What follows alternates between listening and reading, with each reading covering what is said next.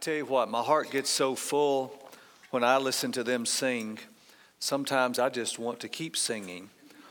And as Brother Mark was leading us in a wonderful new arrangement of that dear old hymn, I just couldn't help but think of an old chorus I learned years ago. You may not know it, but you'll know it quickly.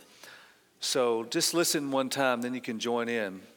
Reign, Jesus, reign. Reign, Jesus, reign. King of Zion, Judah's Lion. Reign, Jesus, reign. Would you sing that with me? Reign, Jesus, reign. Reign, Jesus, reign. King of Zion, Judah's Lion. Reign, Jesus, reign. Come on now, church. Reign, Jesus, reign. Reign, Jesus, reign. King of Zion, Judah's Lion. Reign, Jesus, reign. Oh, how I love Jesus. Oh, how I love Jesus. Oh, how I love Jesus, because he first loved me. Do you believe that? Open your Bibles to Exodus chapter 20. And then Ephesians chapter 4. I have two texts, if you can bear with me today. Exodus chapter 20 and then Ephesians chapter 4. So from Exodus chapter 20, we will be reading the third commandment, beginning in verse 7, which says, "You shall not take the name of the Lord your God in vain, for the Lord will not leave him unpunished who takes his name in vain." Do not take the Lord's name in vain. Now, if you would find in your Bibles Ephesians chapter 4, verse 29, it's what Paul says. Let no unwholesome word proceed from your mouth, but only such a word as is good for edification, according to the need of the moment, so that it will give grace to those who hear. Then look down at chapter 5 and verse 3.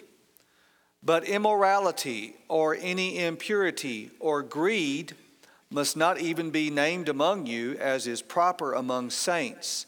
And there must be no filthiness and silly talk or coarse jesting, which are not fitting, but rather giving of thanks.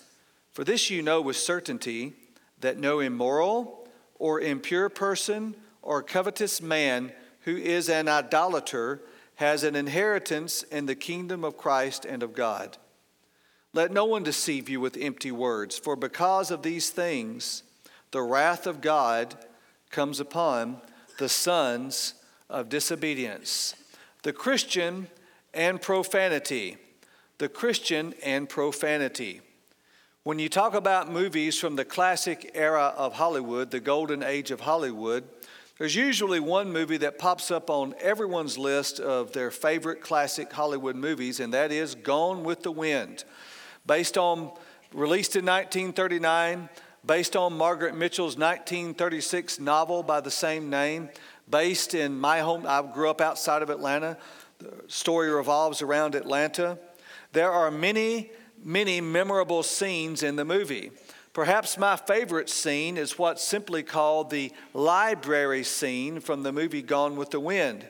Ashley and Scarlett are having a discussion, and Scarlett's in love with Ashley, but Ashley's going to go marry Melanie, and he talks about honor, and he has to keep his honor. And he leaves Scarlett alone in the room, and she throws a vase across the room, and it breaks in the fireplace. And Clark Gable, playing the part of Rhett Butler, sits up.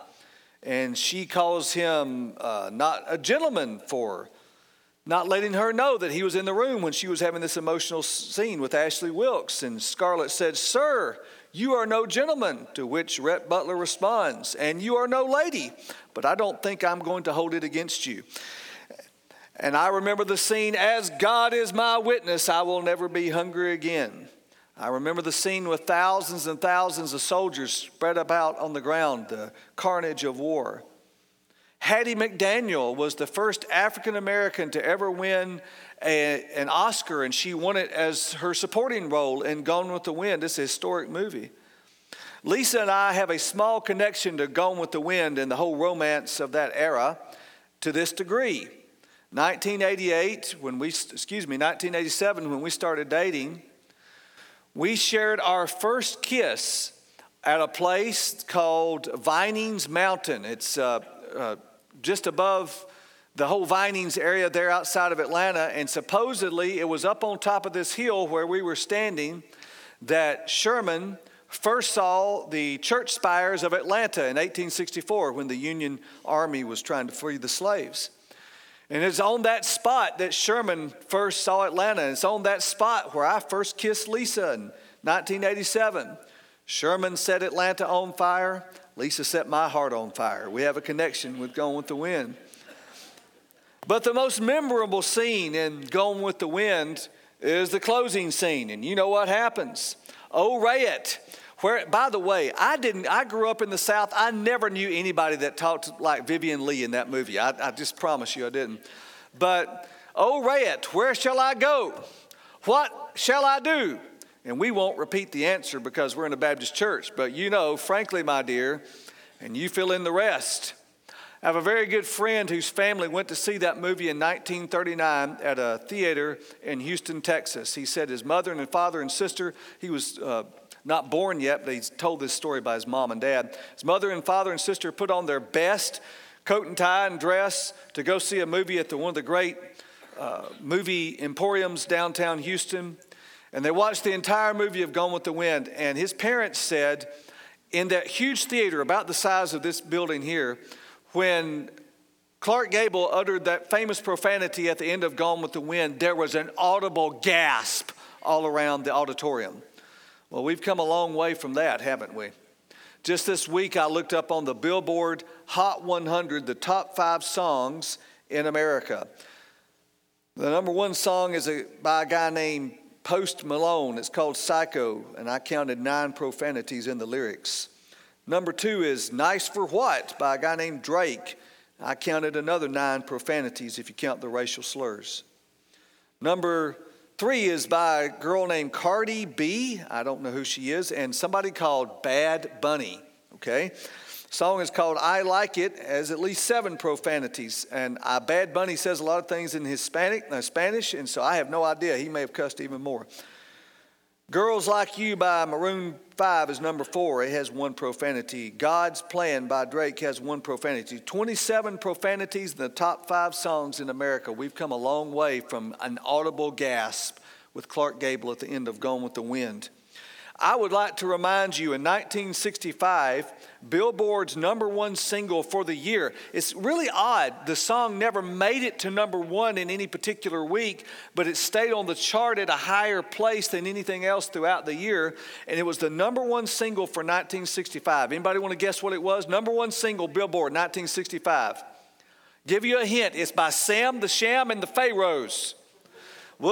Say it with me. Wooly bully, wooly bully. And I mean, the chorus is extremely profound because the chorus says, woolly bully, woolly bully, woolly bully, woolly bully, woolly bully. That's deep, man. That's deep. But we've gone a long way from Sam the Sham and the Pharaohs and woolly bully to all these different profanities that pop up in the top 5 songs. Things have changed. We have come a long way indeed. Someone defined profanity this way. This definition is not with me. The guy taught philosophy at Iowa State University over 110 years ago. Here's what he said at that time. Profanity can be called the exclamatory use of a word or phrase, usually the name of a deity or connected in some way with religion, but it's not logically connected with the subject at hand. That's profanity. That's a pretty deep definition. I will give you Alan Branch's definition of profanity.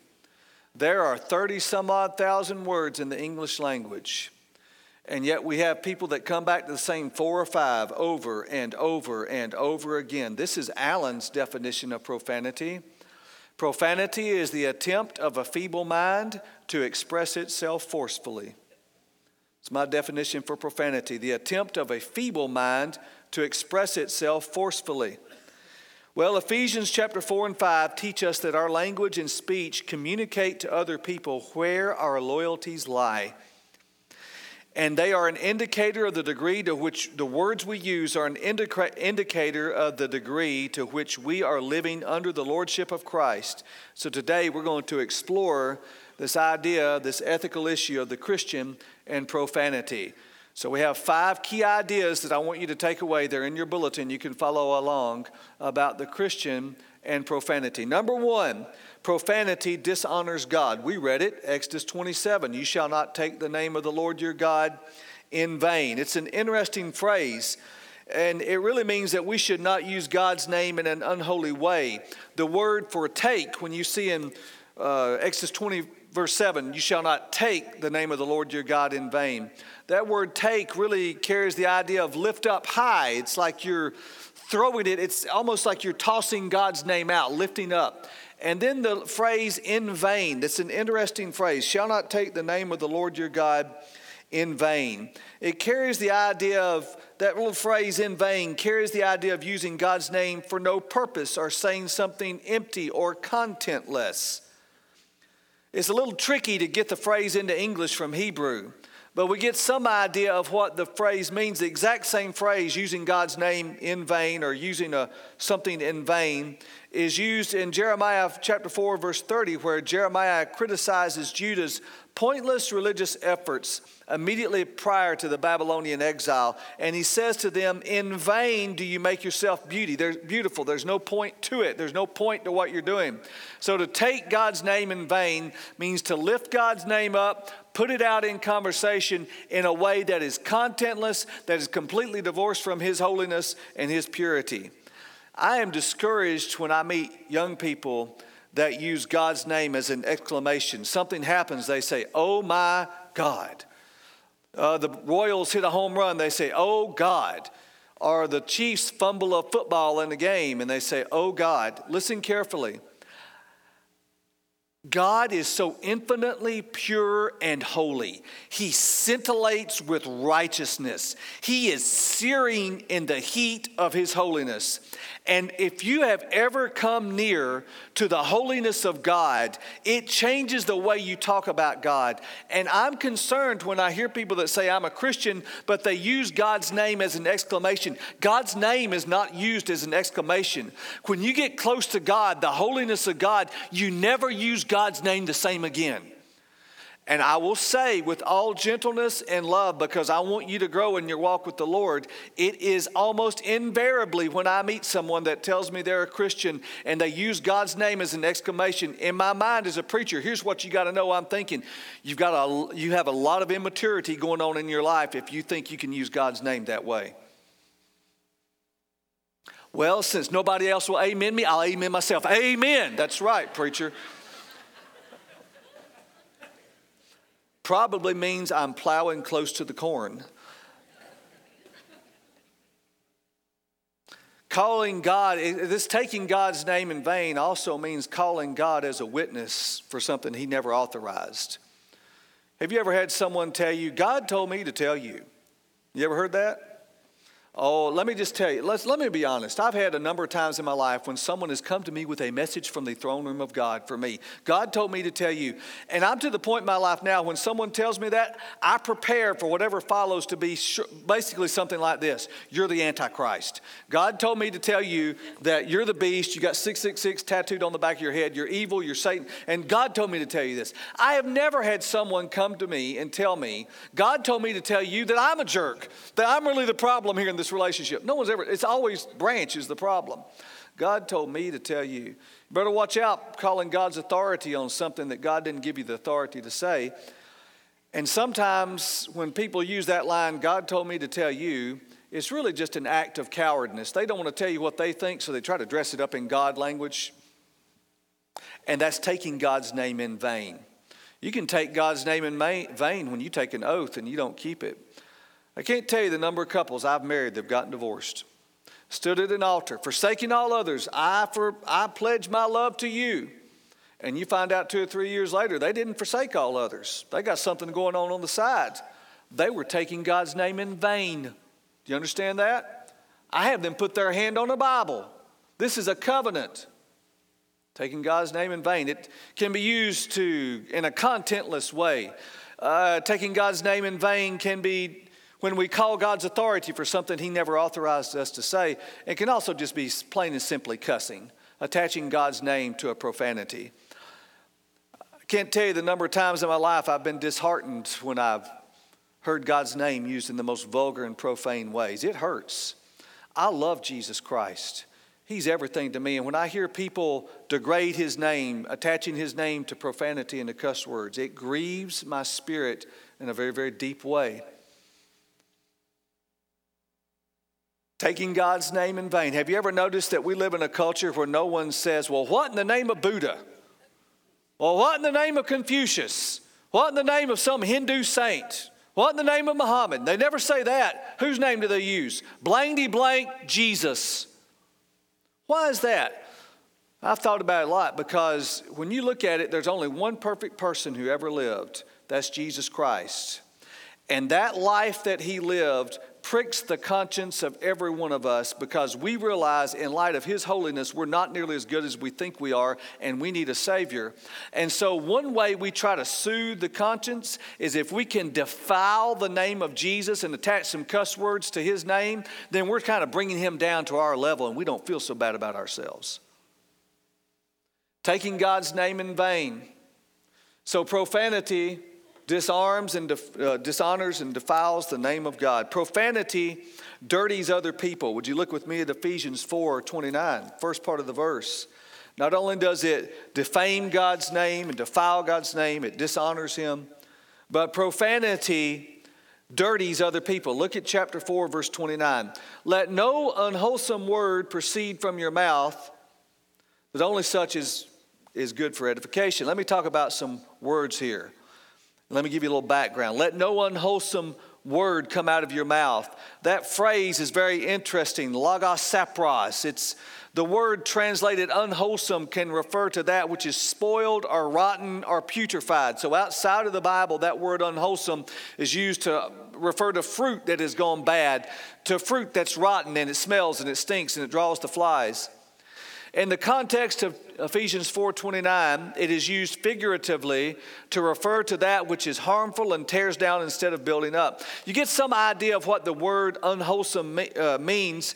In Matthew 7, chapter 7, verses 17, 18, the word is used to describe rotten fruit by the Lord Jesus Christ. Here's what John Stott said about Ephesians 4:29 and this whole idea of let no unwholesome word come out of your mouth. Here's what he said. When applied to rotten talk, whether this is dishonest, unkind, or vulgar, we may be sure in some way it hurts the hearers. Lisa, I'm going to need that water. My throat is just about dry if I can. In some way it hurts the hearers and it dirties them. So do you get the idea that word unwholesome carries the idea of rotten? And so when you use vulgarity and you use profanity, you are dirtying the other people around you. Does this make sense? Let me give you this example. Can you imagine having a family get-together or a business dinner or luncheon, and someone comes in with a bag of horse manure that they got right off the farm? I remember one time, years ago, I was a pastor in North Carolina. We had sandy soil there, and I needed a little something in it, and I read something from the county extension agent, and he said, you can mix some horse manure in there, it'll help your garden. So there's a guy named Bill Harrington, ran a horse stable near, he was a member of my church, he never came, and so I went to him, I said, Mr. Bill, can I get some horse manure? He said, well, you know, the stalls haven't been mucked out today. If you want to do that, you can. So I backed my truck up there, and I got about half a load mucking out his stalls. And I was about to leave. He said, well, did you get all you want? And I said, no, I really need more. I wanted a whole truckload. He said, well, I got a whole pile of it right over there. You can go do that. That man's not dumb. He had me doing work for him, right? I was mucking out his stalls. But imagine if I'd taken a load of that manure that I had in the back of my truck that I put in my garden, and it did help. And I came in the room, and I just started throwing it on you. Just started throwing horse manure on you. Just tossing it all over the room. And everybody was in there, I just tossed horse manure. Throw it here, throw some there, scattered it. And everybody's in their nice khakis and their nice shirt, and the guys got on their nice button-down collar for a date night, and I'm just throwing dirt all over them, throwing horse manure. You say no one would be so uncouth and no one would be so unkind to other people as to throw manure on them at a dinner gathering or a party. How many people you've been around in your life, they show up at a dinner party, they show up at a gathering, they show up at a business meeting, and the first thing they start doing is throwing profanity out everywhere. Curse words left and right. Dirty jokes, sexual innuendo everywhere. Can I tell you what's going on when they do that? There's a whole lot more going on than somebody with a bad habit. Here's what happens. When someone uses that sort of language, what they're trying to do is set the agenda for the moral atmosphere of this conversation.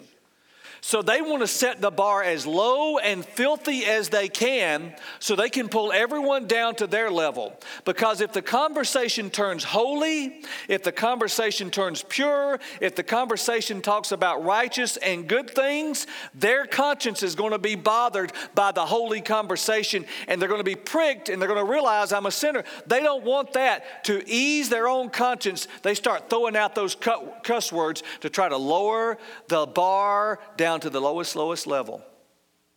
I've heard so much profanity in my life. I was a chaplain in the United States Army. Did you know that people use profanity in the military? Shocking. I know, right? Shocking. One time I was leading a Bible study over a place called Kuwaiti Naval Base, and we had a group of soldiers over there in base, and I had a Bible study going. There was this one guy, and he would cuss in Bible study. You have never led Bible study till you've heard major profanity in the Bible study. And all I can tell you is the Lord pricked my heart and said, Alan, you need to be patient with this guy. I'm working on him. Got it? He was not a Christian, but he showed up to the Bible study.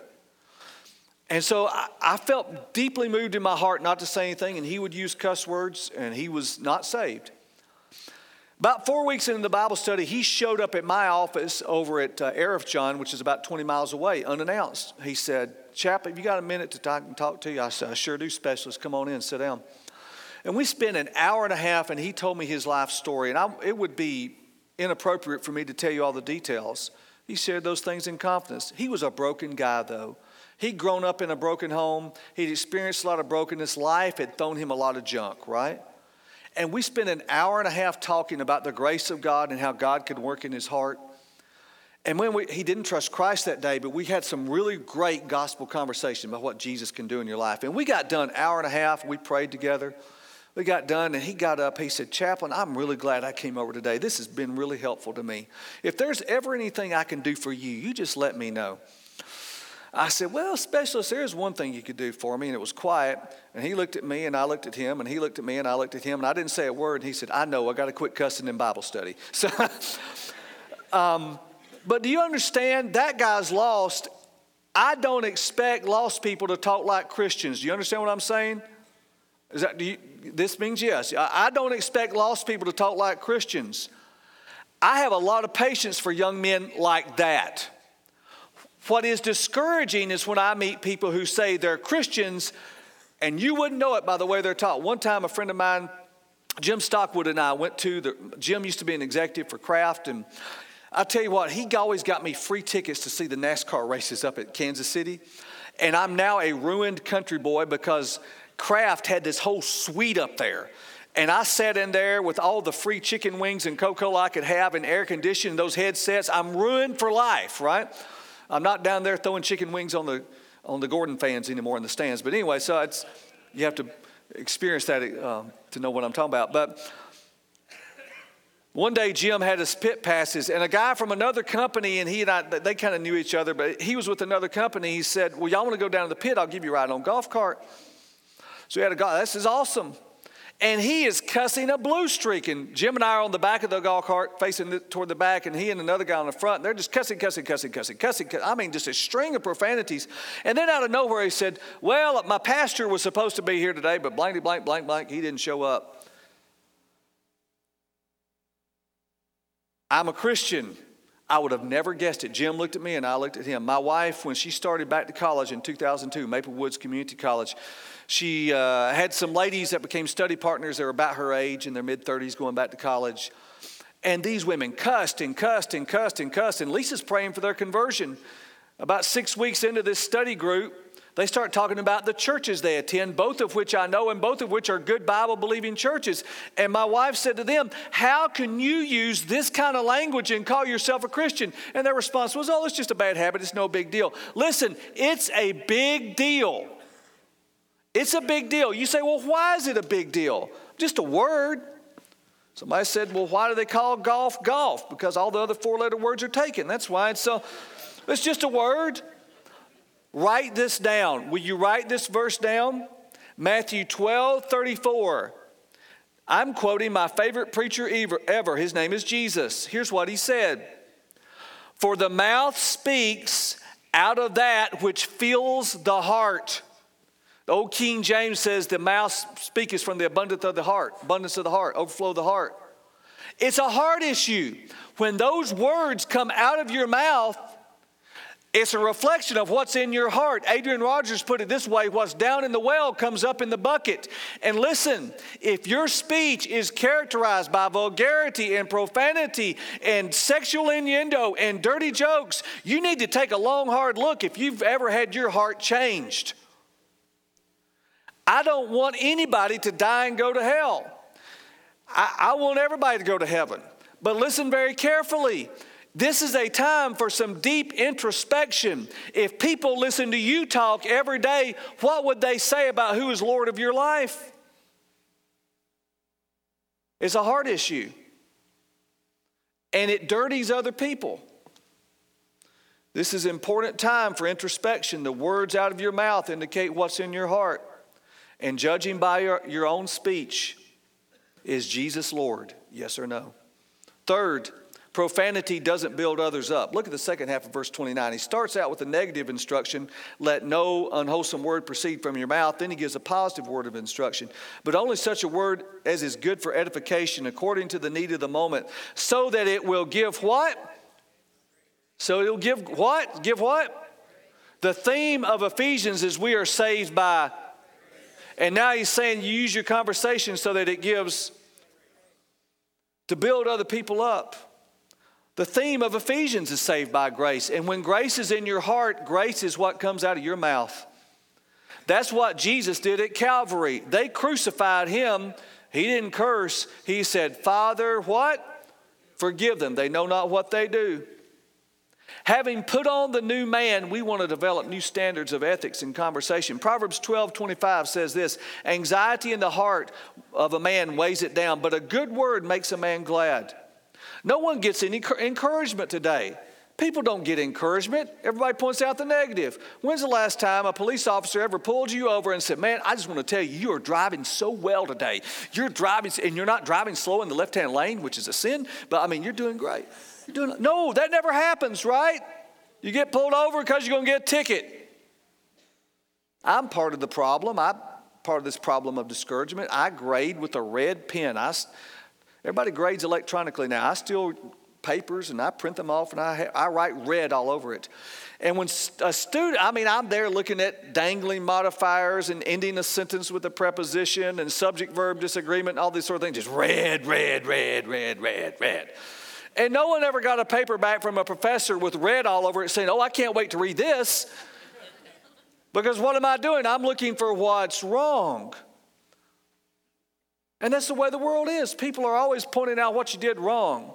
We ought to be the best encouragers. This city gets discouraged. There's gloom. There are people that are broken and discouraged, and they're thinking about ending their lives. Christians ought to speak grace. We have a desire to build other people up. We want to speak God's word into their life. We want to speak a word of encouragement. We want to speak a word to them that builds them up, that lets them know that life's worth living. They don't have to end it all. They don't have to find the answer in drugs and alcohol. You'll never find it in the bottom of a bottle or smoking on something or in the bottom of a glass pipe. You're never going to find the answer there. Listen, I have run 2 marathons in my life, 2006 and 2007. I ran the Kansas City Marathon both those years, 26.2 miles. I have a Bible. If you ever decide to run a marathon, I have your memory verse for a marathon. You ready? Comes from Revelation chapter 22. Even so, come quickly, Lord Jesus. I'm just telling you, that's what you need for running a marathon. But you know something about a marathon? Throughout the race route, wherever it goes through the city of Kansas City, there's people on the sidewalks. You know what they're doing? You're doing great. Keep running. Keep picking them up and putting them down. Okay, so just a bit of transparency. I did the first one in 4 hours and 49 minutes, the second one in 4 hours and 48 minutes. I ain't fast. But they were encouraging me. Nobody said to me, you slow man, yo guy, what are you doing out there? You trucking along? Won't you just quit? Nobody said that. Everybody up and down the race course were saying, keep going, keep running. You're doing great. And when I crossed the finish line, I crossed the finish line, there was a whole crowd, and they were all cheering and yelling, and my family was there. And my wife and daughters didn't say, man, you're slow. They did not say that. They said, we're proud of you. You finished the race.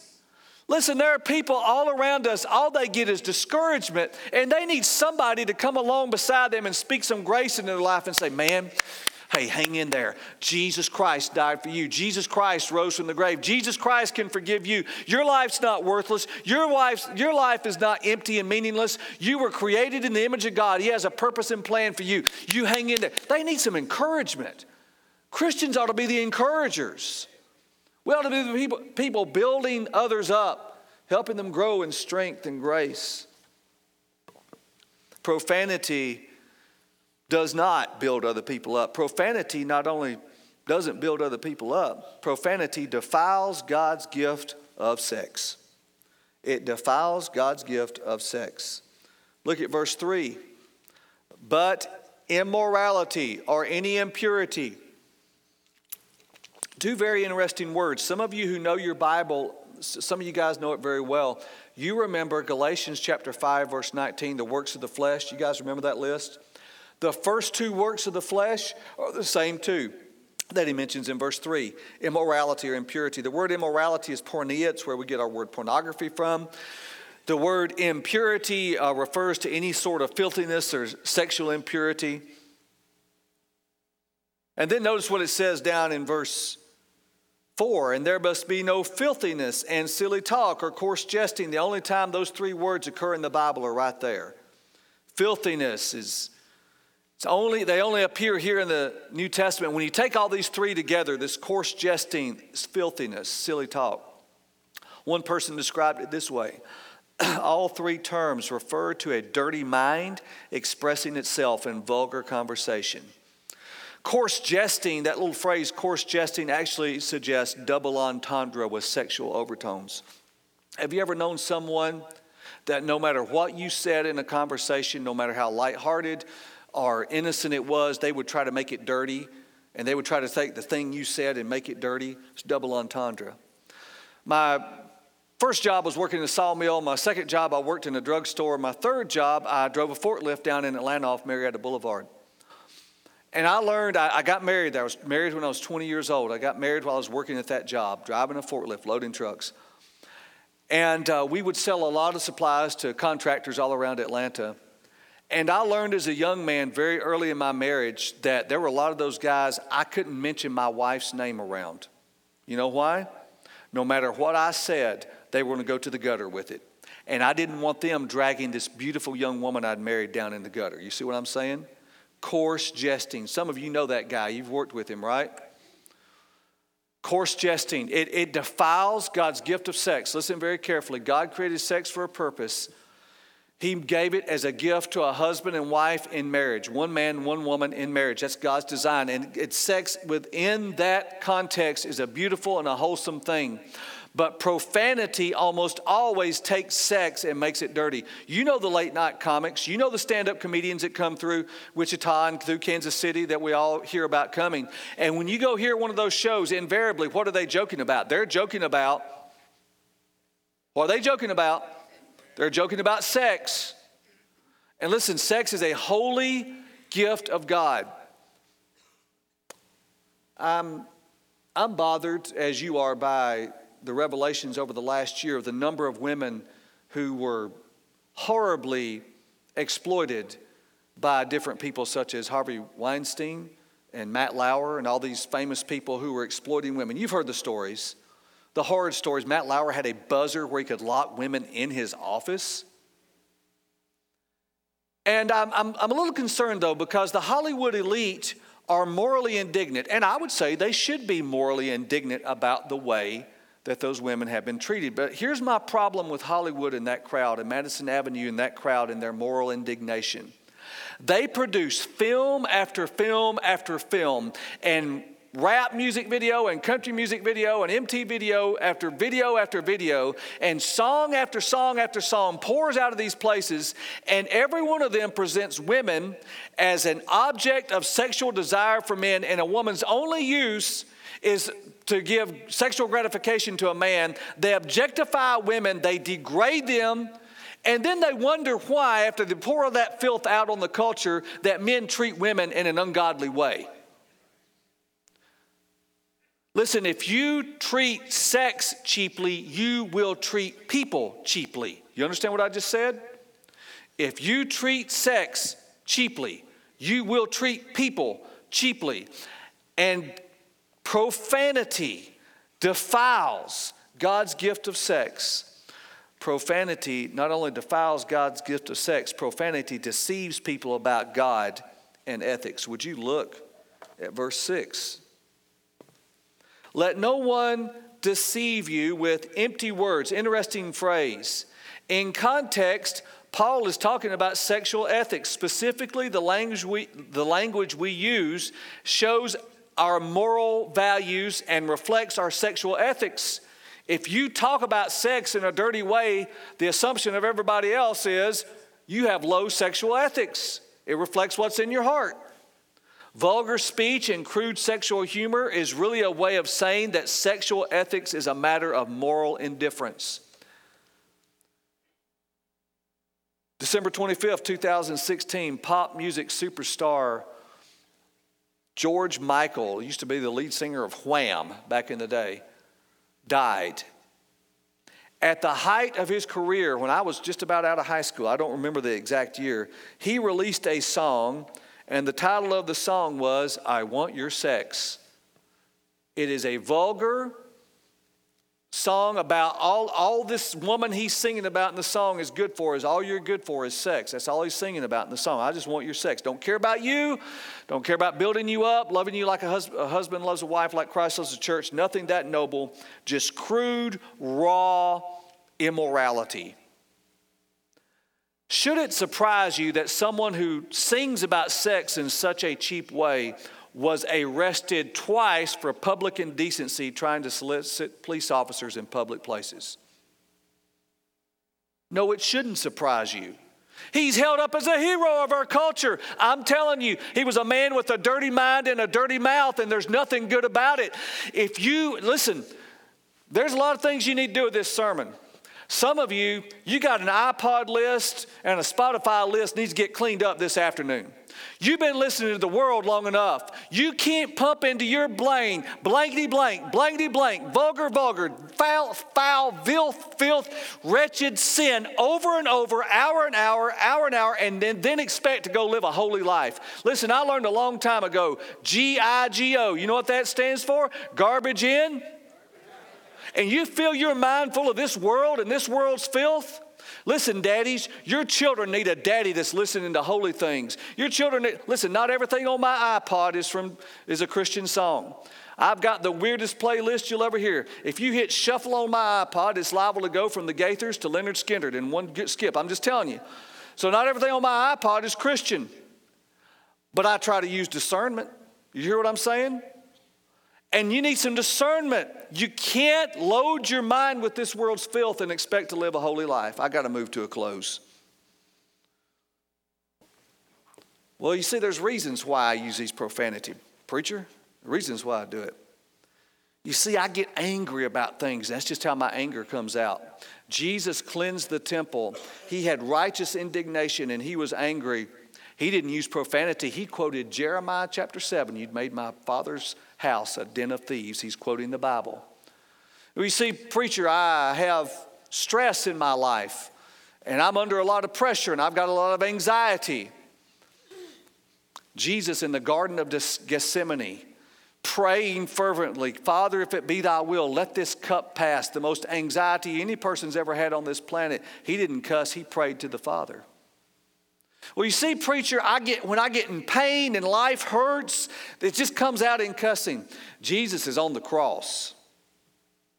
They have nailed him there. He has a crown of thorns. He has been beaten, and he did not use profanity. He said, Father, forgive them. They know not what they do. It's a heart issue. I'm going to ask Brother Mark to come.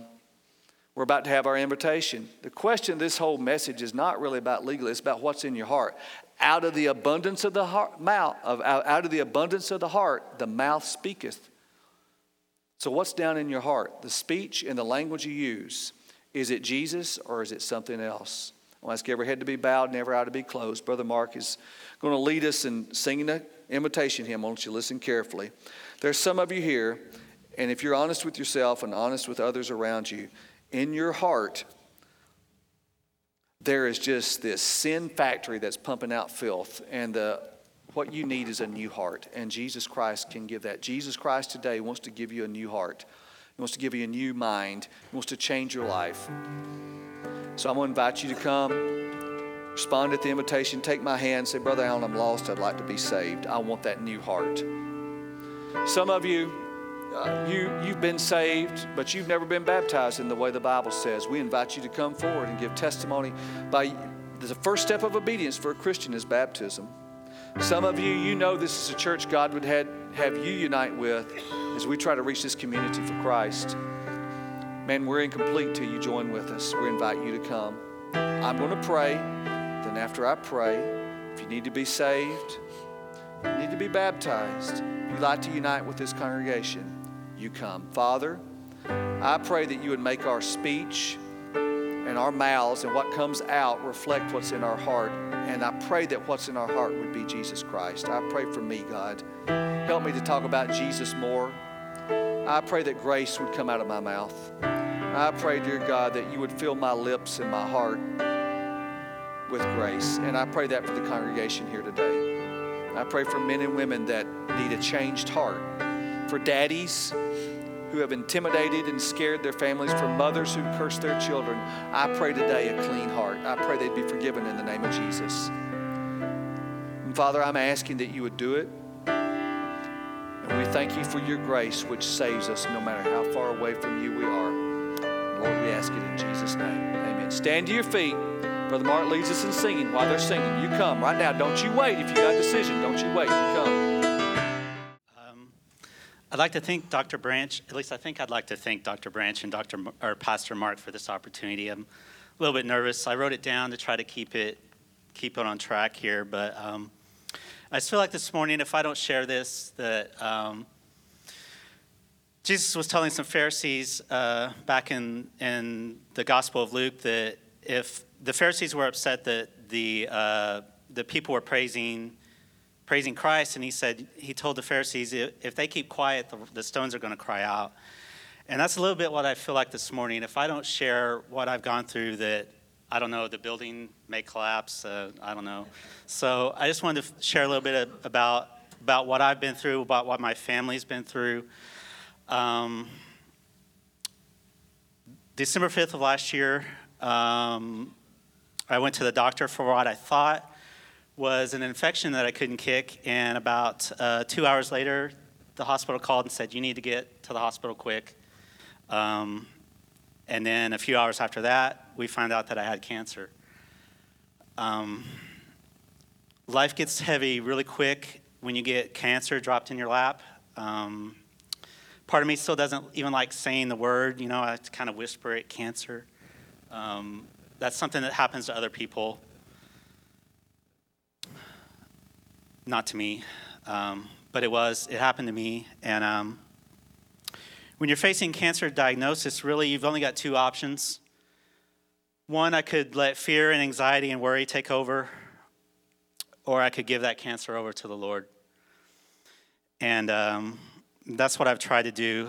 You freak out or give the outcome up to God. One of my favorite preachers says that to trust God in the light is nothing, but to trust him in the dark, that's faith. Cancer is a really dark time. Your mind can go to really dark places. In that hospital room, the first couple of nights, it went to some really dark places. I had some really difficult questions that I was asking God, why me? Why us? Why now? I've got 2 young kids at home. What's going on? The 2 questions that I really wrestled with the most was, what about my family? What's going to happen to them? What's going to happen to my kids? Who's going to help my wife raise my kids if this doesn't turn out right? And, why me? Why us? But the thing is, the Lord could handle those questions. He's big enough to handle those questions.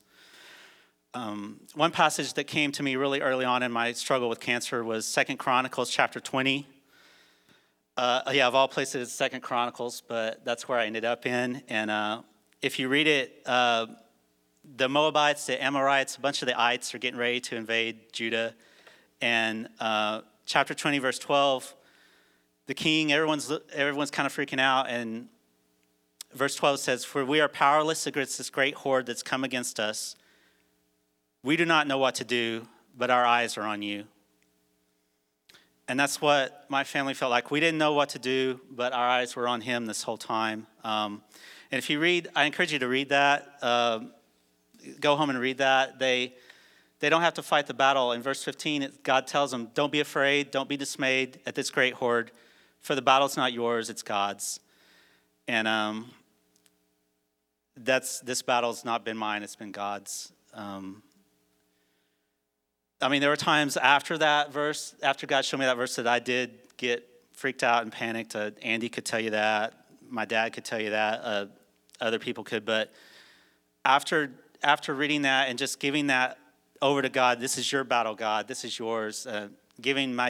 Taking his yoke upon me and having that rest for my soul. There's been a real peace ever since then. But back to my 2 big questions. What about my kids? I wasn't done. I'm not done being a dad yet. I've got a lot of work to do. You've seen my kids, they're so young, and I really feel kind of guilty because I really wasn't too worried about Melissa because, she's pretty young and she's still really attractive. She, something happens to me, she's fine, but my kids, what about my kids? And God had to graciously remind me of 2 things. Number 1, they're not your kids, dude. They're mine. They're on loan to you for a little while to raise them. They're not yours, they're mine. And number 2, I love them more than you do. I already died for them. In church, you helped kind of hammer that point home as if the Holy Spirit wasn't enough. You guys kind of took it up 12 notches. I've had people literally almost fighting over who can watch my kids here at this church. Taking them out for ice cream and Christmas lights and pizza and Legos and Christmas time. Oh my goodness, Christmas time, we told them that Christmas was going to be small this year. No, Christmas was huge. And then God used this point to drive it home even further. 2 of the Mattingly boys, the little twins, they put, I'm trying to say this without getting blubbery, but they put their loose change in a card and gave it to my kids and said, "Here, go out to McDonald's." So God was showing through all this that I can take care of your kids. You can trust me with your kids. But yeah, and I just wanted to take this time to thank you, church, to thank you for the manna from heaven. Literally, it was like Exodus in HD at home. We had food like showing up at our doorstep, literally falling from heaven, basically. Melissa says I egged some of you ladies on by acting more sick than I really was. Maybe a little bit. Miss Judy's pies. I could probably use another one after this is over. But the financial assistance, the babysitters, the taking my kids out for a day, gift cards, taking me to appointments, movie tickets so my wife and I could have a date that didn't involve chemo. You ask why? Why did this happen to me? Well, I think that was part of the answer. If you look in 2 Corinthians chapter 1, Paul said that he felt like he received a death sentence, and the church was praying for him. And he said in verse 10, "He delivered us from such a deadly peril, he will deliver us, and we have set our hope that he will deliver us again. You must also help us by prayer so that many will give thanks on our behalf for the blessing granted us through the prayers of many. Part of this cancer, I believe, was for you, church. For you to be there with me, with my family, to walk through that with us. So that you could see on the other side how good God is. My other question, well, kids, what about why? Why? I don't know why. And you know what? God doesn't have to answer why. He's not obligated to answer that question. He never answered that question for Job. He just showed himself to Job. And through all this, he's shown me that yes, he is good. Yes, he can be trusted. Yes, he does care. Melissa said, that she's learned if it goes well, God still loves us. If it goes bad, God still loves us. I've got a greater appreciation now for his word. His word is truth. His word is the only thing in this life that you have to hold on to. That's it. If I was just trusting the chemo and the poison to take care of me, I don't know what. I mean, it's him. It's his word. A greater appreciation for his healing power. I believe that through your prayers and through the Lord and the treatments that I'm being healed. The cancer's gone. All my plumbing still works. I'm good, right? I can still eat. It's all good. I believe I'm healed, but even if God had not healed me, the greater miracle has already taken place. He's healed my soul. He told the Pharisees and the scribes, he said, which is easier to say, your sins are forgiven or rise up and walk? Well, he's already done the more difficult thing. So no matter what happened to me with this cancer, I had a peace with God that I knew where I was going. And I wanted to encourage you guys that I've met people in my cancer journey, people who have cancer that don't have that peace. They don't have that trust. They don't know what's going to happen tomorrow. It's our job to share that peace and that gospel with them, church. And then maybe some of you today, I felt compelled to share this because maybe some of you are facing a big, hairy, scary, great horde like we talked about in 2 Chronicles. You don't know what to do but turn your eyes on him and turn your eyes on Jesus. Look full in his face. The things of earth will grow strangely dim, even cancer, when you look at his face and turn your eyes to him. Thank you, church.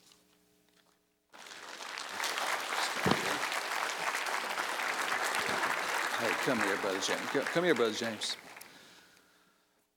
I tell you what, if any of you know him, you know James is a man of God. And we're grateful for him. Lord, I can't thank you enough for what you've done in James's life. I thank you for what he's taught me about walking with you through dark times. We pray for continued healing. We thank you for him and Melissa and his family, and we ask your grace on them. And all the church said, amen. God bless you. I love you, man.